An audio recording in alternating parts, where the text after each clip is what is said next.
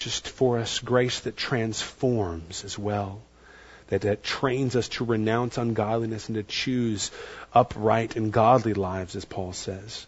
And I pray, Father, that you would help us to help others grab hold of this grace that is theirs in Christ, Lord God, believing that it is something that He has achieved for them and He alone.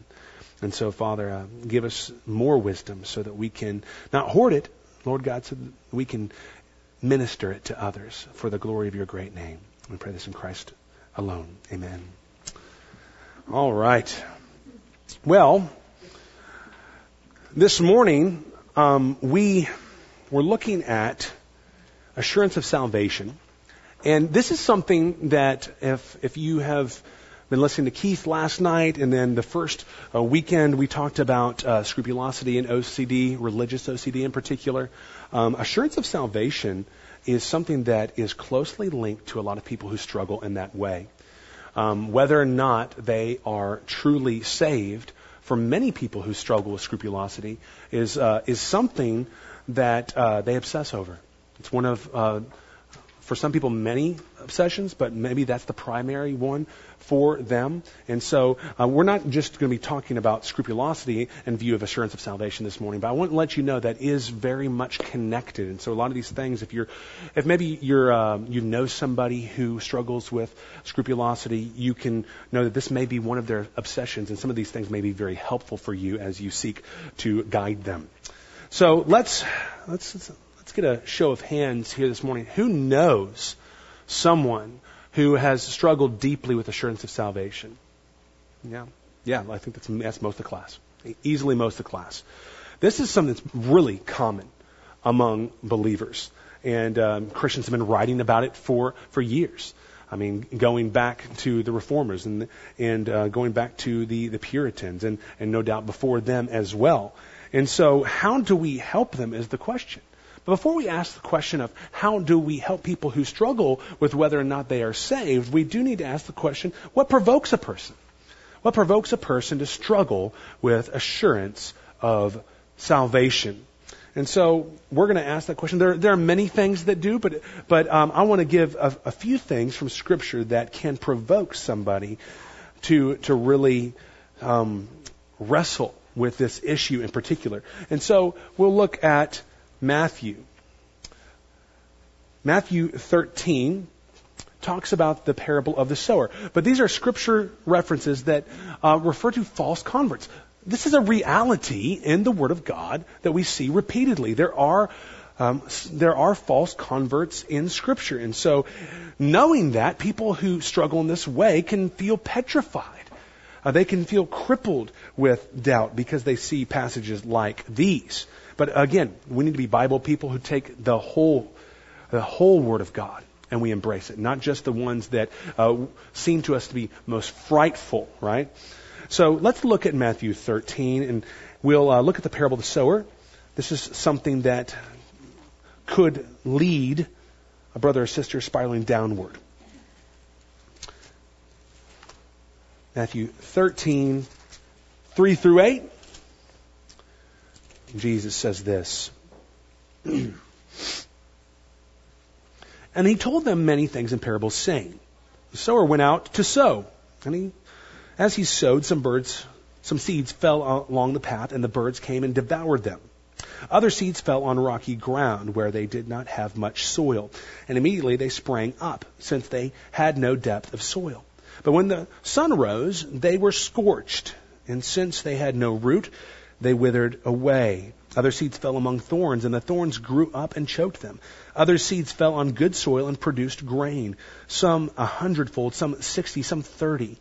He who has ears to hear, let him hear. And then if you jump over to verses 18 through 23, he explains this. Here, then, the parable of the sower. When anyone hears the word of the kingdom and does not understand it, the evil one comes and snatches away what has been sown into his heart. This is what was sown along the path. As for what was sown on rocky ground, this is the one who hears the word and immediately receives it with joy. Yet he has no root in himself, but endures for a while. And then when tribulation or persecution arises on account of the word, immediately he falls away. As for what was sown among thorns, this is the one who hears the word of God, but the cares of the world and the deceitfulness of riches choke the word, and it proves unfruitful. As for what was sown on good soil, this is the one who hears the word of God and understands it. He indeed bears fruit and yields, in one case, 100-fold, in another 60, and in another 30. So here we have the parable of the sower, and there's only one of the soils that represents the true believer. The very last one that he speaks about in verse 23. So the three that precede that are those who truly never came to faith. And so you can imagine someone who struggles in this way reading that text and thinking, wow, most of the soils are unbelievers. And they can also think about the broad way that Jesus refers to. That's the narrow way that leads to life, but the broad way that leads to destruction, and verses like that. But there's also, if we stay in Matthew, verses like at the end of the Sermon on the Mount, verses 21 through 23, those to whom Jesus says, "Depart from me." Look with me there.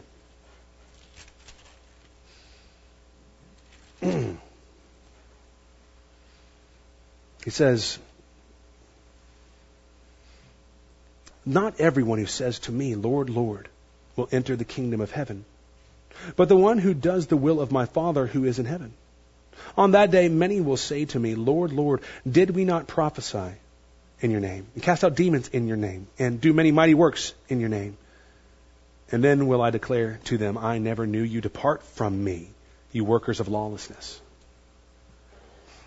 This text is one, too, that it can be very terrifying. Those who reach the end, they reach the end. They thought they were good. And then Jesus says, "Depart from me." But he said, but didn't we do all these things in your name? There was a deception, right? A self-deception. They thought they were okay. But I was explaining this verse to my kids the other day. And I said, notice how when they spoke to the Lord, it was all about what they did. Didn't we do this in your name? Didn't we do that in your name? Didn't we do this in your name? It was all about what they had done. There's nothing about, well, you're the one who's our only hope. You're the one that we need. You're the one who is our righteousness. There's nothing like that. Isn't it interesting? It's about what they have done. There's a focus on themselves, it seems, there. It's an important point. But then there's also text that may provoke question and doubt, like John 2:23 through 25. Those with counterfeit faith. It's interesting what Jesus says about these people here, or what John writing in this text says about these people with faith, he says. John 2:23 through 25, this is what we read. "Now, when he was in Jerusalem at the Passover feast, many believed in his name, when they saw the signs that he was doing. But Jesus, on his part, did not entrust himself to them, because he knew all people, and needed no one to bear witness about man, for he himself knew what was in man." Now, isn't it interesting? It says here in verse 23, many believed. It says they believed. But then we read in verse 24, Jesus did not impart himself or entrust himself to them. So we have to conclude this is a false faith. This is a counterfeit faith. It's not a genuine saving faith. And then there's also, if we stay in John, Judas, right? Look with me at chapter 13, 21 through 25. After saying these things, Jesus was troubled in his spirit and testified, "Truly, truly, I say to you, one of you will betray me." The disciples looked at one another, uncertain of whom he spoke. One of his disciples, whom Jesus loved, was reclining at table at Jesus' side. So Simon Peter motioned to him to ask Jesus of whom he was speaking. So that disciple, leaning back against Jesus, said to him, "Lord, who is it?" Jesus answered, "It is he to whom I will give this morsel of bread when I have dipped it." So when he had dipped the morsel, he gave it to Judas, the son of Simon Iscariot. Then after he had taken the morsel, Satan entered him. Jesus said to him, "What are you going to do? What you're going to do, do quickly." Now, The other disciples didn't know it was him. You ever think about that? They are looking around at each other, uncertain of whom he is speaking. And John has to lean back and says, Lord, who is it? It wasn't like they said, oh, I have no doubt. It's the one with the money bag. The one with back there, his eyes are always shifting around, it's that guy. No one knows it's Judas. Yet he is the one without true faith. He is the one that doesn't have a heart of love for the Savior. I want to recommend, by the way, a sermon to you. You can go look it up. It's by John MacArthur. It's called, I believe, A Tale of Two Preachers. Tale of Two Preachers. And it's a sermon where he does, the whole sermon is walking through the different texts that talk about Peter and Judas and walking toward the cross and walking toward the atonement, the things that Peter does and the things that Judas does. And he shows how there's so much that's exactly the same. One betrays Jesus Christ, but then you have Peter who denies him 3 times. And he ends up at the very end, he's building this up. He goes, look, all this is the same. They're walking with Jesus. And no one knows it's Judas who's the son of destruction here in John chapter 13. And you've got Peter. Peter has remorse. He walks away after Christ looks at him, after the rooster crows the 3rd time and Christ looks at him, it says in the text, and he runs away weeping. So he's got remorse. Does Judas have remorse? Of course he does. He's got remorse. He casts the silver back at the feet of the chief priests. Both of them have remorse. But he ends up saying, okay, so what's the difference? And he turns to John 21, the restoration passage of Peter. Do you love me? Do you love me? Do you love me? Yes, yes, yes. 3 times he denied Christ. 3 times Jesus gives him the opportunity to confess that he loves him. Right? And so he ends up saying, what's the difference between the two? Peter loved Jesus. And Judas, his sorrow was not a sorrow that leads to repentance, but a sorrow that leads to death, like Paul says in 2 Corinthians 7. So you see, there's answers for these different objections and things that provoke people to struggle with assurance of salvation. What else can provoke a person toward this struggle? Believers are commanded to spiritually examine themselves. That's exactly what 2 Corinthians 13:5 says. Examine yourselves to see if you're in the faith, Paul says. Examine yourselves to see if you are in the faith. And so, wow, that is something that someone who doubts their salvation does all the time. I believe it was a John Piper Ask Pastor John podcast where he talked about that verse in particular and came to the conclusion, this is a verse that's not meant to be something you engage in like every single day obsessively. Yeah, we all have to do it, but it's not to have that kind of frequency associated with it. Because that's often a fear and not faith, right? So you can imagine they're already doing this, and so you say, yeah, they seem like they have a precedent, right? I've got something in Scripture that I know I should be doing. You're telling me that I don't need to obsess over this, but the Scriptures say that I ought to be examining myself to see if I'm in the faith. So they point to that Scripture and say, well, apparently everyone needs to be doing this. So that can be a struggle. And there's also the fact that the presence of sin remains in us, right? When we're saved, we don't become perfect. No one does. Galatians 5:17 says, for the desires of the flesh are against the Spirit, and the desires of the Spirit are against the flesh. For these are opposed to each other to keep you from doing the things that you want to do. There's a war within. And the person who struggles sees that war. They see their sin. They're not blind to it. There's some sins they're blind to, and we can talk about that later. But they are zeroed in on their sin, and that causes them to grieve and to wonder if they know the Lord. There's also the fear of having committed the unpardonable sin. And we'll look at that later in more detail. That comes from Matthew 12:31 and 32. Jesus speaks of that. And so, man, listen, that is big for a lot of people who struggle obsessively with this. Have I committed the unpardonable sin? And we'll answer that in just a few moments. And then there's also this. There's a tendency toward comparison for all of us. You can always find somebody who's more mature than you. You can always find somebody who knows the Lord better than you, who knows the Scriptures better, who is holier than you. And so you look around and that can feel like, okay, if I'm not like that person, am I really saved at all? But we can't. It was Thomas Brooks. He's got this book called Precious Remedies Against Satan's Devices. And in it, he talks about how we can't measure faith by the highest degree whenever we're talking about it. Like that of course, then everybody would struggle with doubting their salvation if faith is always like at the apex of what we imagine it could possibly be. No, we're growing. We're all of us growing. We're all in process, and different people are at different stages of spiritual growth, are they not? We have to remember this. Okay.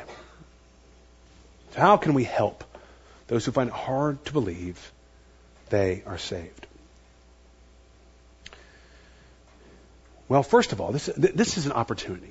We need to establish whether or not they believe the gospel is revealed in Scripture. Maybe they don't know the gospel.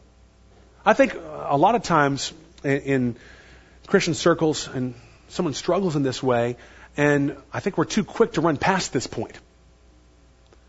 I think, oh, listen, don't worry about that. Yes, of course you know Jesus. Of course you're saved. I remember you walked the aisle. I remember you prayed that prayer. Of course you're saved. And we jump past this. This might be a wonderful opportunity to go back through the gospel with this person to see if they truly understand the gospel in the first place.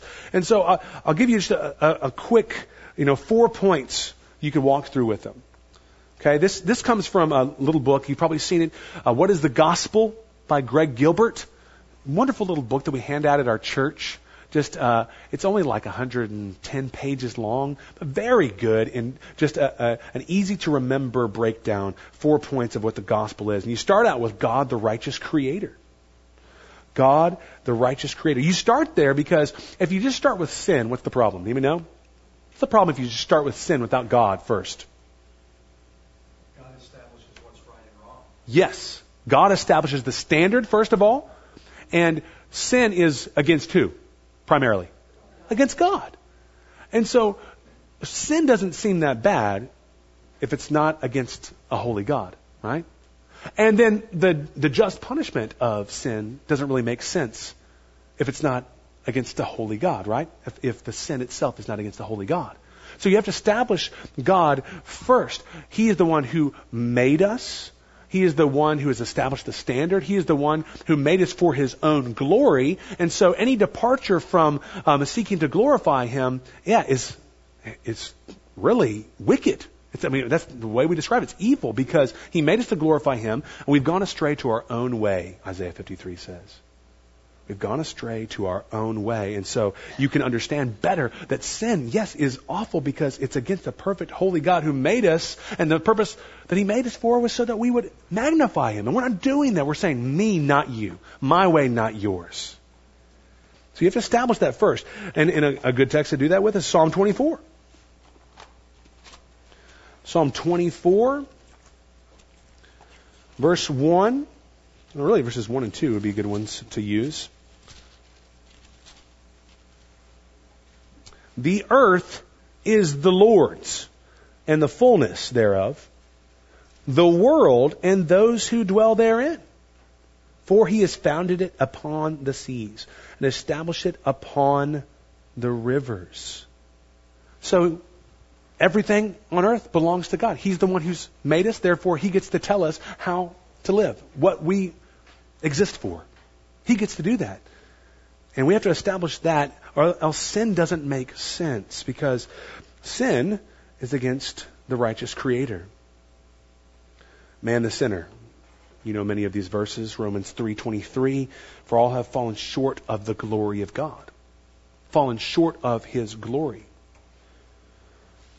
And then if we're staying in Romans, It says that in chapter 1, verse 18, it says this. For the wrath of God is revealed from heaven against all ungodliness and unrighteousness of men who by their unrighteousness suppress the truth. We deserve His wrath. His wrath is revealed against us for our sin. Romans 6:23, right? For the wages of sin is death, we're told. Our righteous Creator must punish unrighteousness because it is an offense to His person, offense to His character, and the very reason He created us. And so His punishment is just and good and right. So you establish man the sinner, and in that you establish the penalty for sin that is just, but then you move into Jesus Christ the Savior. But let me show you this is one of my favorite verses in the entire Bible, and I'll explain why here in a moment, but look at me at 1 Peter chapter 3, verse 18.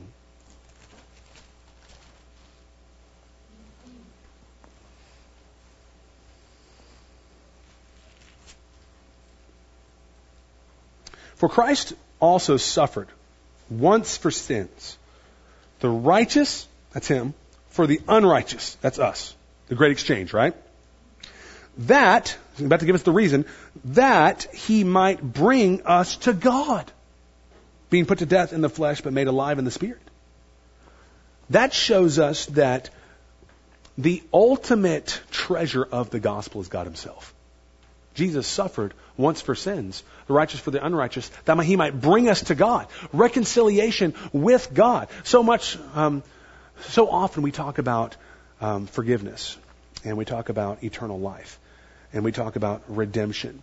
And all of those things are wonderful facets of the gospel diamond that we need to explore with our counselees. But at the same time, we need to say, but you know what? What's eternal life without God? What's eternal life? What's forgiveness of sins? Forgiveness of sins means that we can enjoy God forever because sin's taken out of the equation, right?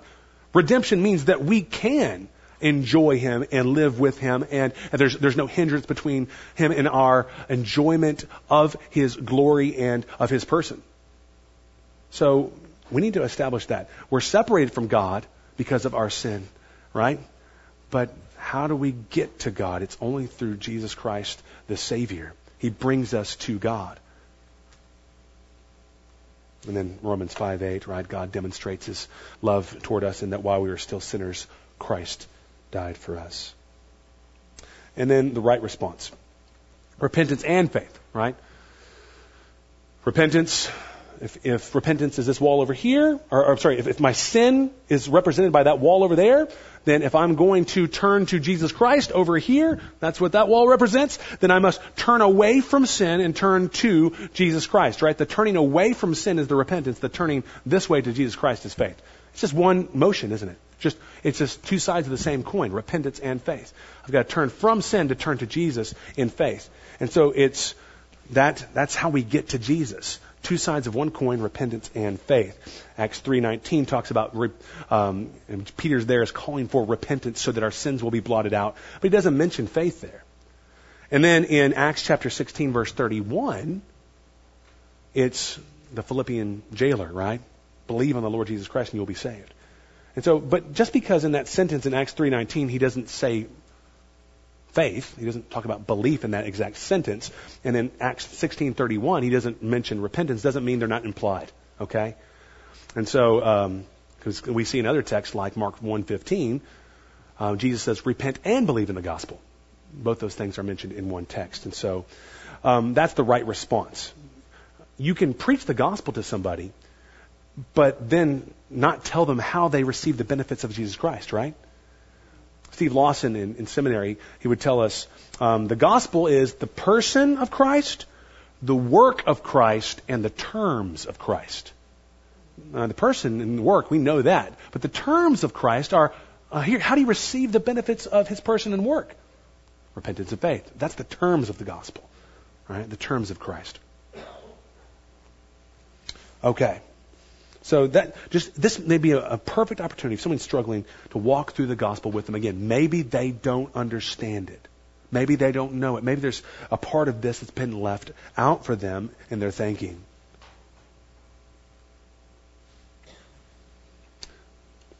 How do we help them? We need to point them to the root and fruit of salvation. This is just an illustration that I'm working with here. So there's the root and the fruit. Okay, I want to explain first. Here's what the root is. This is what I'm referring to when I say root. The root of salvation is Christ. Okay? Jesus Christ. The heart of faith must be directed only to Him. He is the Christian's one hope. Okay? Let's establish that first. Okay, He's the root of our salvation. We look to Him alone as our Savior. Now, let's kind of unpack that a little bit and reinforce it a bit more. Look with me at Luke 17.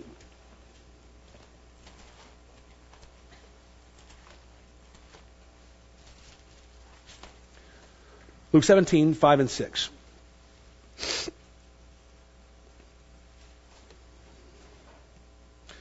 The apostles said to the Lord, "Increase our faith." And the Lord said, "If you had faith like a grain of mustard seed, you could say to the mulberry tree, 'Be uprooted, planted in the sea,' and it would obey you." Why does Jesus say that? Well, they say increase our faith. But He says, if you had faith like a grain of a mustard seed. The point He's making is it's not the strength of faith you need to be concerned with. They want their faith to increase.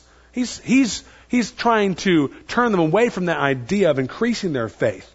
He said, that's not really the main point. And I think that's instructive for us because our focus should not be the strength of our faith, but who our faith is in. So often when people struggle with doubting their salvation, they're looking at themselves. And they're thinking, well, but my faith is not strong, it's weak. And so they're trying to evaluate and assess and measure their own faith. And Jesus turns the disciples away from thinking that way. It's who your faith is in that matters. Is it in Jesus? Is He your only hope? Is He your salvation? Christ is central. He's the one we look to by faith. Now, look with me in another text. I really just want to promote Christ as the one that our primary attention must be directed to so that we don't struggle with doubting salvation. Look with me at Hebrews chapter 10.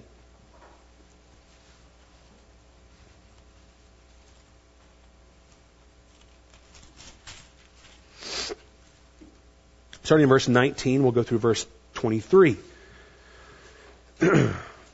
Therefore, brothers, since we have confidence to enter the holy places by the blood of Jesus, by the new and living way that He opened for us through the curtain, that is, through His flesh, and since we have a great priest over the house of God, let us draw near with a true heart in full assurance of faith, with our hearts sprinkled clean from an evil conscience and our bodies washed with pure water. Let us hold fast the confession of our hope without wavering, for He who promised is faithful.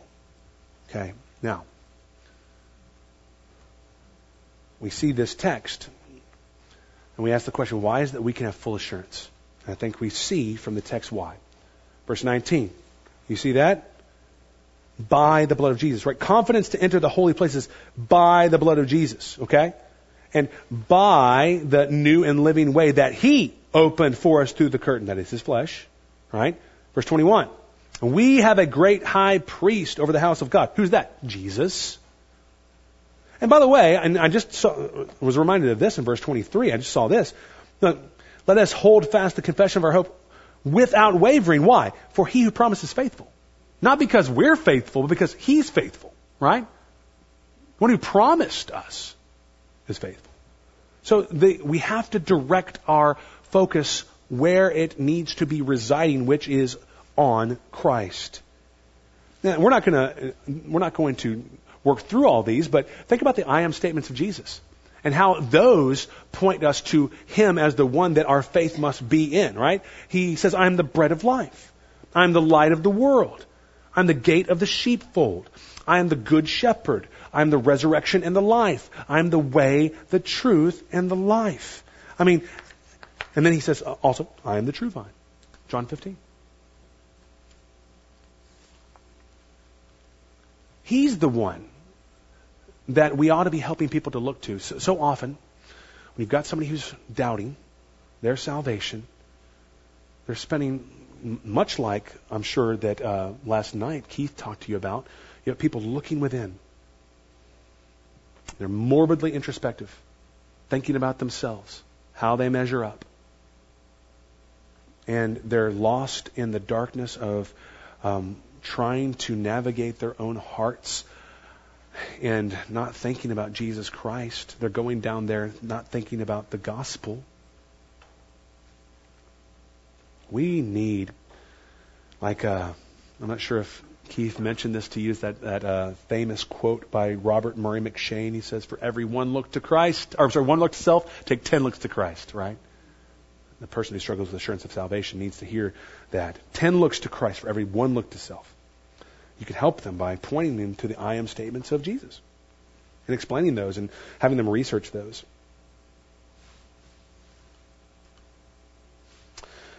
Now, the fruit of salvation are those attitudes and actions that give evidence that a believer's faith is solely in Jesus for redemption. The fruit is important, but only exists because of the root. This is important.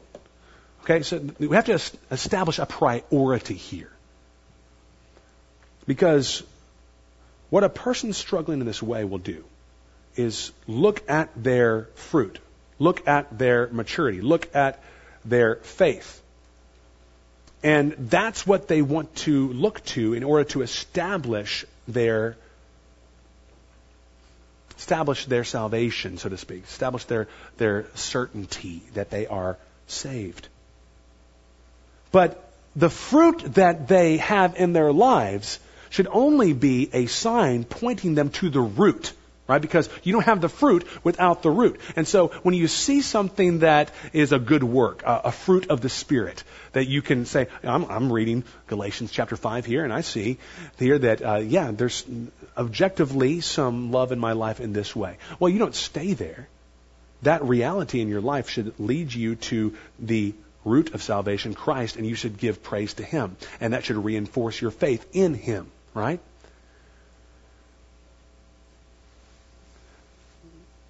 While both the root and the fruit help the struggling believer with assurance, it is imperative for us to prioritize a focus on the root over the fruit.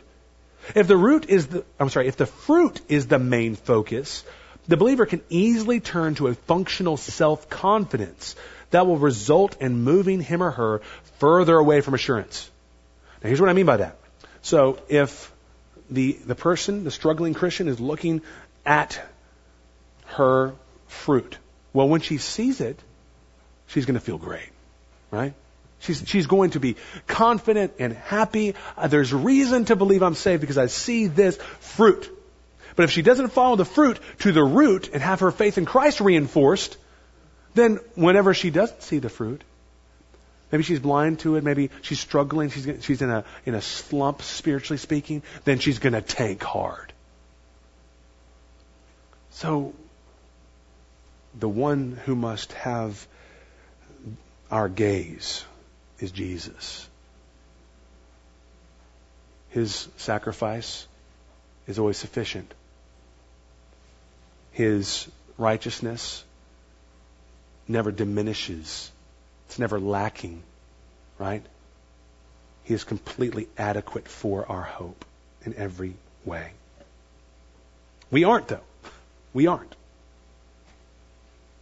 John MacArthur says, if you could lose your salvation, you would. Because it would be about us, right? We would definitely lose it because we're imperfect, we're sinful, we're wicked. So yeah, we'd lose it if we could, but we can't because it's not up to us. We're preserved, and we'll talk more about that later. Okay, so let's talk about how the root, Jesus, assures us.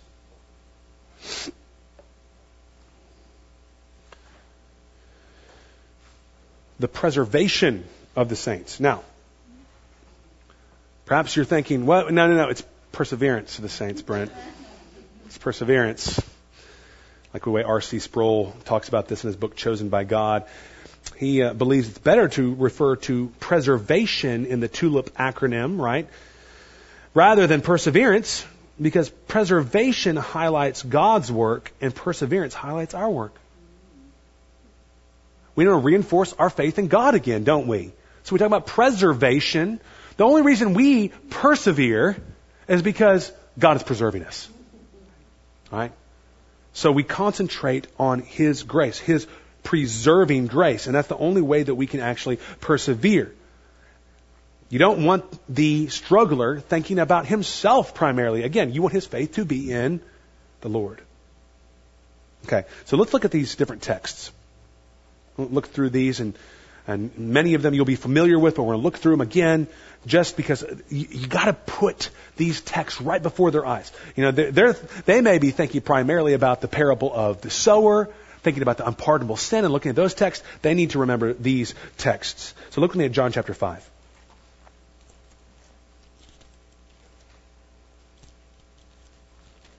John 5, starting verse 37. And the Father who sent me, Jesus says, has Himself borne witness about me. His voice you have never heard. His form you have never seen. And you do not have His word abiding in you, for you do not believe the one who has sent, whom He has sent. You search the Scriptures because you think that in Him... I'm sorry, this is the wrong text. I think it is chapter 6, guys. I'm sorry about that. Change that for me in your notes. This is John 6:37. There we go. This is the one I'm looking for. All that the Father gives to me will come to me. And whoever comes to me, I will never cast out. Oh, that's so encouraging. For I have come down from heaven not to do my own will, but the will of Him who sent me. And this is the will of Him who sent me, that I should lose nothing of all that He has given me, but raise it up on the last day. I will never cast out. I will lose nothing of what He has given me. Not one of the chosen will be lost. Praise the Lord for that. That's a promise. Now, look with me over a few chapters in John chapter 10. Starting in verse 28. John 10, 28 and 29.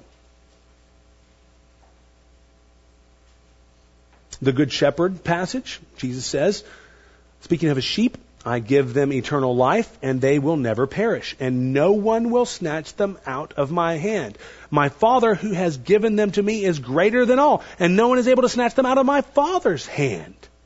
It's like Jesus, you can't snatch them out of Jesus' hand, you can't snatch them out of God's hand, right? It's like the way He talks about it, it seems like it's like the double coverage almost, right? No one can be snatched out of Jesus' hand or the Father's hand.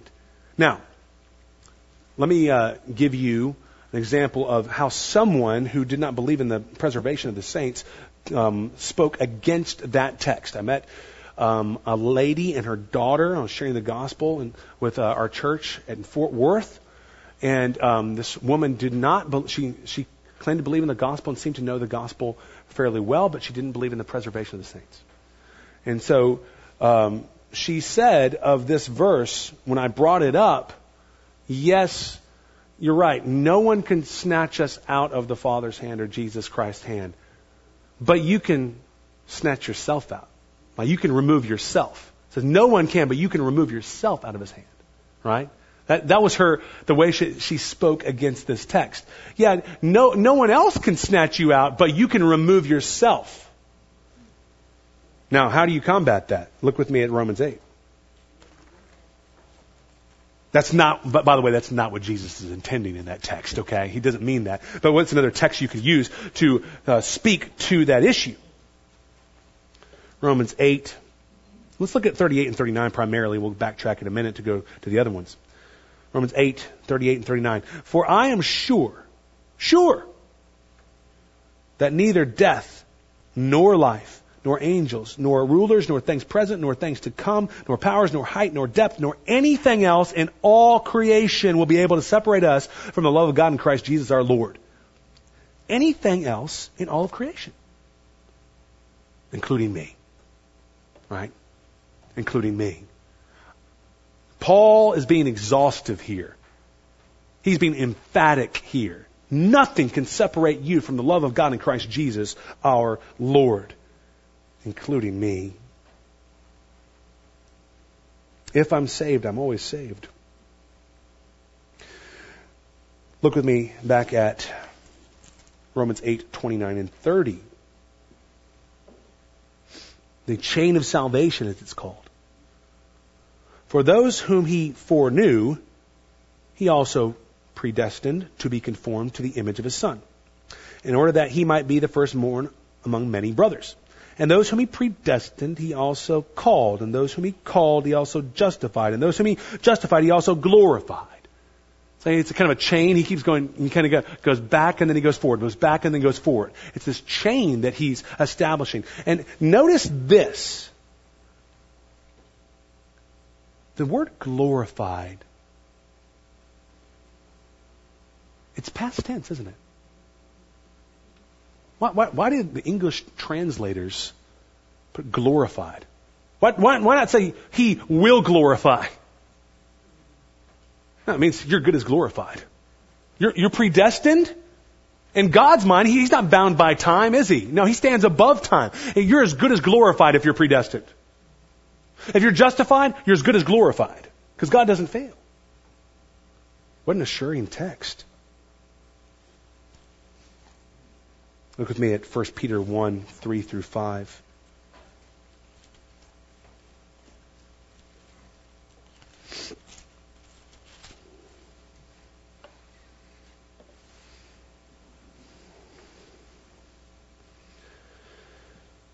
Peter writes, "Blessed be the God and Father of our Lord Jesus Christ. According to his great mercy, he has caused us to be born again to a living hope through the resurrection of Jesus Christ from the dead." We named our church Living Hope Bible Church because of this text. And so notice how it ties living hope to the resurrection of Christ there in verse 3. So we say hope is alive because Jesus is alive. Right? That's true for every believer. So he has made us to be born again to a living hope, but also verse 4, to an inheritance that is imperishable, undefiled, and unfading, kept in heaven for you, who by God's power are being guarded through faith for a salvation ready to be revealed in the last time. Okay, so what verse 4 tells us is we've got this inheritance of eternal life that is kept in heaven for us. So the inheritance of eternal life is being guarded for us. Right? And how do we know we're going to get to what's being guarded for us? Because he says, you are being guarded. Right? God's guarding you. And he's doing so through faith for salvation that's going to be revealed. So again, where is the weight of our faith to be placed? On God. On Jesus. I like what Sproul says here. We believe that true Christians can fall seriously and radically. We do not believe that they can fall totally and finally.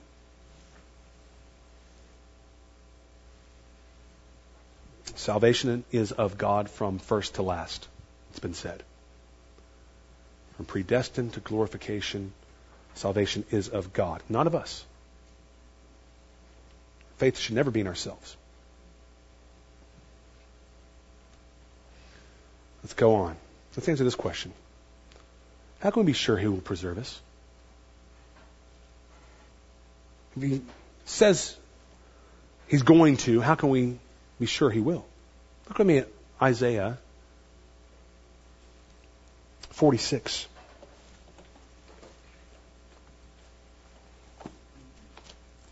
Nine through 11. I love this text.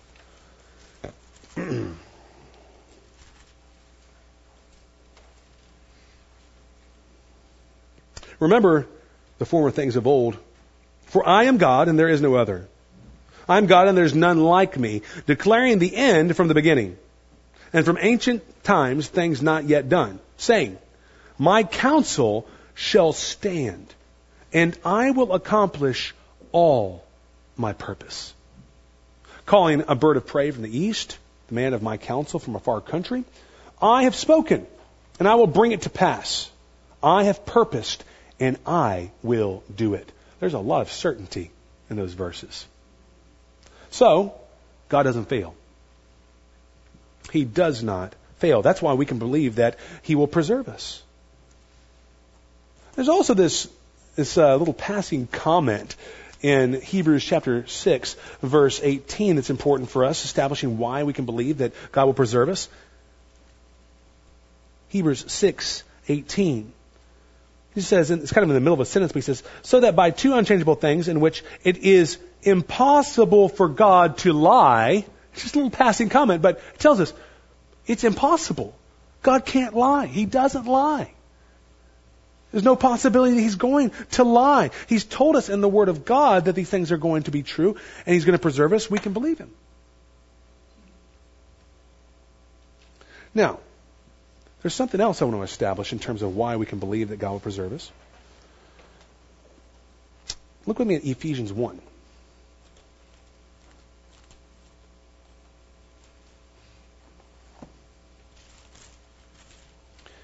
Ephesians 1. Look with me. I'm going to look at 3 verses here in this very, so dense in terms of the glory of the gospel here and what God has done for us in Christ. But look with me at verse 6, speaking of how He predestined us for adoption. In verse 6, he says, to the praise of His glorious grace. Now what about verse 12? Down here, talking about, and again, this is all connected to us being in Him, that's in Christ. Why does He do this? So that, verse 12, we who were the first to hope in Christ might be to the praise of His glory. Now look at verse 14. Speaking of the Holy Spirit, He is a guarantee, the guarantee of our inheritance until we acquire possession of it to the praise of His glory. To the praise of His glory. To the praise of His glory. To the praise of His glorious grace. God's ultimate goal in our salvation is His glory. Now, why does that help us to believe that He will preserve us? Think of it this way. Someone who struggles with doubting his salvation may come to this conclusion. The gospel just doesn't make sense. I look at my heart and I see all of the wickedness. I see all of the sin, the selfishness, and the pride, and it's in there. And I've seen it with glaring clarity. It doesn't make sense. Why would God save me? So unworthy. Why in the world would God want to send His Son to die for me? I'm evil, they would say. Well, if you're just looking at yourself, maybe it doesn't make sense. Probably doesn't. If you're just looking at yourself, it doesn't make sense. But if you're thinking about God glorifying Himself in the gospel, then what makes more sense for Him to highlight His gracious character, His power, His mercy and love, than by saving His enemies, wretches, wicked, evil people, so that He could then redeem them, bring them into His family, and love them for eternity as He's transforming them into the image of His Son increasingly. Then the gospel makes perfect sense. If He's doing it for His glory, there's nothing that makes more sense than He would save us, change us, and spend eternity loving us. That highlights His character so beautifully. And so meditating on the fact that the ultimate purpose for the gospel is His glory helps a believer who's struggling to be ensured that God will preserve him. Okay, sorry. This is so much fun. Okay, but I've sinned so much, someone might say. I've sinned so much. Jesus died to save the ungodly. He died to save the ungodly. If you go look through that Romans 5 passage, 6 through 10, the way that we're described there, ungodly, weak, enemies of God. Those three designations. Ungodly, weak, enemies of God. But he demonstrates his own love. In that while we were still sinners, Christ died for us. So you say, I've sinned so much. That's what he came to do, is to rescue those who are ungodly. Okay, what else? You say, I've sinned so much. Think of this. This is Greg Gilbert. By the way, if I could recommend one book that you could use with the counselee on this, I would recommend the book by Greg Gilbert called Assured. That's the title. Assured. It is so practical and Christ-centered. I would highly recommend that book for you if you were working through this issue with somebody. Okay, Assured by Greg Gilbert. Okay, this is what he says in that book. He says, this truth that Christ died not for the godly or the acceptable or even the barely tolerable, but he died for the ungodly, it assaults our innate desire to leap towards self-assurance. That's good, because the bent of our prideful hearts is always to try to make ourselves worthy of what Christ has done for us. To show him that he made a good choice in acting to save us, and that his return on investment will be spectacular, or at least not embarrassing. See what he's saying? So we're always trying to look to ourselves to be assured. Looking at me so that I can feel assured about my salvation. And so we need to remind ourselves, no. Jesus came to save the ungodly, not the acceptable, not the barely tolerable, not the godly, but the ungodly. Right? So we need to cut out any hope of finding assurance in ourselves so that we will look to Christ to find that assurance. That's what he means. You say, I've sinned so much. Well, your salvation is not at all based on the merit of your works. You only have demerit, by the way. But it's completely on Jesus' atoning work for you, right? God made him who knew no sin to be sin, so that in him we would be made the righteousness of God. 2 Corinthians 5:21. It's in his merit, his work. You say, I've sinned so much. Well, for Christians, a test of genuine faith is whether life is characterized by persistent sin, by the way, okay? Persistent sin. Now, that's what 1 John 3:6 says, okay? 1 John 3:6. I'm moving a little more quickly here, I apologize, but it says, no one who abides in him keeps on sinning.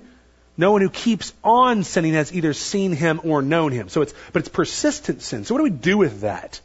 Someone says, they look at 1 John and maybe they're concerned. Well, this does not refer to one particular sin in a person's life that he is fighting against. That's not what we're referring to here. And by the way, if we're looking at 1 John, this is what verse 8 says. If we say we have no sin, we deceive ourselves and the truth is not in us. So, anyone who claims to be sinless is a liar. But for the person who knows he's a sinner, there's forgiveness in Christ. So, John expects that we're going to sin. You say you have no sin, you're a liar. But 1 John 1:9 says this, if we confess our sins, he's faithful and just to forgive us our sins and to cleanse us from all unrighteousness. So the confession in 1 John 1:9 is meant to be ongoing, which means John fully expects the Christians to continue to sin so that they continue to need God's fatherly forgiveness in their lives. Dan Kirk says it like this, it's not about perfection, it's about direction. Where's your life directed? Not going to be perfect. Now, obviously, John doesn't expect that. So you say, I've sinned so much. The normal Christian experience is a war between the flesh and the spirit. We already looked at Galatians 5:17. That's the normal Christian experience. we don't rise above that in this life. And by the way, this is something I was contemplating reading through a Jerry Bridges book called The Transforming Power of the Gospel. If you see more sin in your life as you go throughout, a day-to-day experience, and you're becoming more like Christ, and you're becoming holy, you may see more sin in your life. But seeing more sin may be an indication that the Spirit is working in you. Why? To reveal new pockets of sin for you to turn from, so that you can transform from one degree of glory to another into the image of Christ. Okay, so I see more sin in my life. I mean, sometimes we feel that way, right? Maybe you've been a Christian for 20 years. You're like, I didn't even see that in my heart before. Well, as you get closer to the light, you see more of the dirt, right? I remember my college pastor talking about his little boy. Whenever we were in college, he was talking about his little boy, like 4 or 5 years old, and he'd kind of look and say, "Hey, you got something on your face." He said, "Come here, boy." And he'd call his son to him, and as he got closer to his son, he saw that it was more than just a little spot on his face. He had mud all over his face, coming playing outside, As he got closer, he could see. And there's a sense in which that's true of us too. We get closer to God, and He reveals more and more of the dirt, more and more of the sin. But that just means we've got more to turn from, more to trust God for, more to grow out of. It becomes for us a new focus for us to be sanctified in. How does the fruit, the attitudes, and the actions assure us? Well, in bearing fruit, we prove to be Christ's disciples. That's what John 15:8 says. Bear fruit, and so prove to be my disciples. So yes, the fruit does point to discipleship in Christ, that we belong to Him. But it draws our attention back to Him.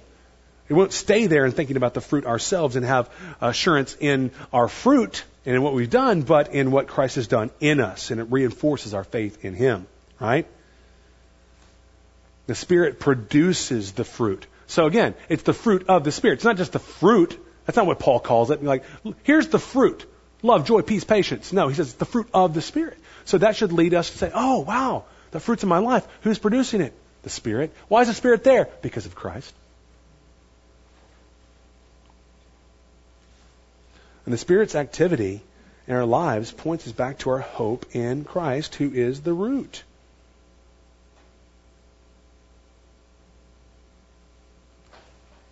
Now, wow. I want you to, when you get some time, go look at Romans 8:13 and 14. Okay? And also verses 15 and 16. And then you'll see this footnote. Do you have that footnote at the bottom? Jason Cruz's blog post, do you have that at the bottom? Go read that post, because that's going to explain here what I'm talking about. Jason had a great post showing how, in Romans 8, whenever it talks about the Spirit in us crying, Abba, Father, it's connected to us putting sin to death. And so we see that we are led by the Spirit and therefore belong to God as sons and daughters whenever we're putting sin to death. So if you're putting sin to death, that assures you that the Spirit is leading you. Okay? And that can testify that you are a child of God. And so take a look at that. And that'll really help you see the importance of fighting sin, and that leading you back to your assurance being in Christ and not yourself. In gaining assurance, the struggler must follow the fruit to the root, so that hope in Christ is again reinforced. Now, in gaining assurance, there is a striving. There is striving that must be done. And so, here's what we read in 2 Peter chapter 1, starting in verse 5.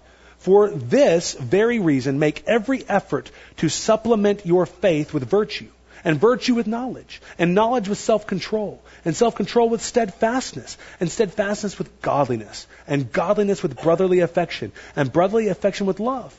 For if these qualities are yours and are increasing, they keep you from being ineffective or unfruitful in the knowledge of our Lord Jesus Christ. For whoever lacks these qualities is so nearsighted that he is blind, having forgotten that he was cleansed from his former sins. Therefore, brothers, be all the more diligent to confirm your calling and election, for if you practice these qualities, you'll never fall. So he's calling on diligent effort in doing what? In adding these things to your faith, right? To putting on self-control and steadfastness and godliness. And in doing that, you are you're confirming your calling and election by striving after those qualities in your life. Objections. What about those texts that seem like salvation is conditioned upon perseverance? Okay, here's a couple of examples for you. You can write down. Hebrews chapter 3, verse 14 says this, "For we have come to share in Christ if indeed we hold our original confidence firm until the end." What do we do with a text like that? We've come to share in Christ if you persevere. How do you interpret that when it comes to assurance of salvation? Here's what I'd say. We must see these as warnings that God uses as one of the means to preserve his elect as he stirs them up toward active faith. You read texts like that and you're like, okay, then that means I need to keep pursuing him, right? Keep standing on the gospel and not departing from it. And so that's just one of the ways in which he does goad us and push us forward in his preservation of us. That's one of his preserving means. What about the unpardonable sin? Look with me at Matthew 12.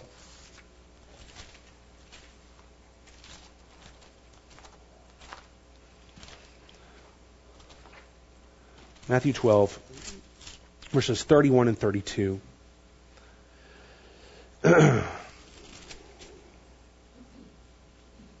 Says, "Therefore, I tell you, every sin and blasphemy will be forgiven people, but the blasphemy against the Spirit will not be forgiven. And whoever speaks a word against the Son of Man will be forgiven, but whoever speaks against the Holy Spirit will not be forgiven, either in this age or in the age to come." So what do we do with this? The context tells us what this sin is. Okay? If we were to look at the context in verses 23 through 24, we would find out that in hardened unbelief, the Pharisees have attributed Christ's power in casting out demons to the agency of Satan. You cast out demons by Beelzebul. They're so hardened. They're so anti-Jesus. They've seen his miracles. They've heard his teaching. This is a resolved denial and rejection of Jesus Christ.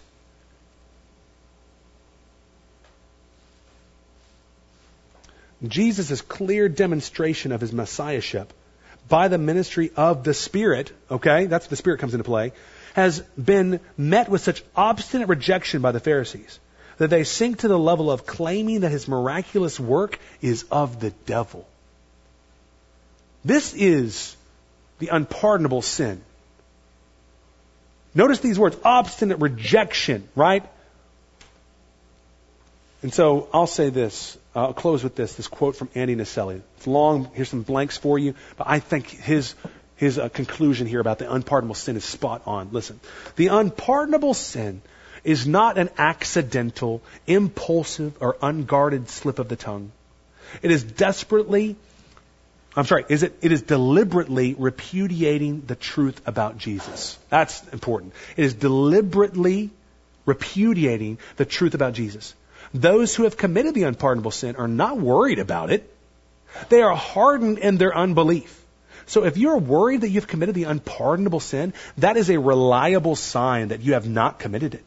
If you are ashamed of your sin against God, then you have not committed the unpardonable sin. So instead of feeling hopelessly condemned, keep turning from your sins and keep trusting Jesus. If you are in Jesus, the Messiah, then there is no condemnation for you. Romans 8:1. I think he's spot on. Because so many people are thinking about this. They're worried about it. And it's not something they did on accident. You'll find that to be true with somebody who is struggling with this in particular. Like, what if I committed the unpardonable sin? What if? Listen, this is obstinate rejection. This is deliberate repudiation of Jesus Christ and his ministry empowered by the Spirit. So I think that can be a huge help to people who might be struggling in particular. Because there's been a lot of debate about what the unpardonable sin is, but I think contextually, if you look at verses 22 through 24, you'll see what it is. It's not outside of the context in which it is spoken. Okay, I've held you guys way too long. I'm sorry. Keith was giving me the hairy eyeball over there, so let's pray. Father, thank you for loving us and giving us these promises of assurance. Thank you that you are the one who preserves us. Therefore, we will persevere. I pray, Lord God, our hope would be in Jesus the root. That knowing that our fruit comes only because of Jesus Christ, who is our only hope. We pray this in His name. Amen.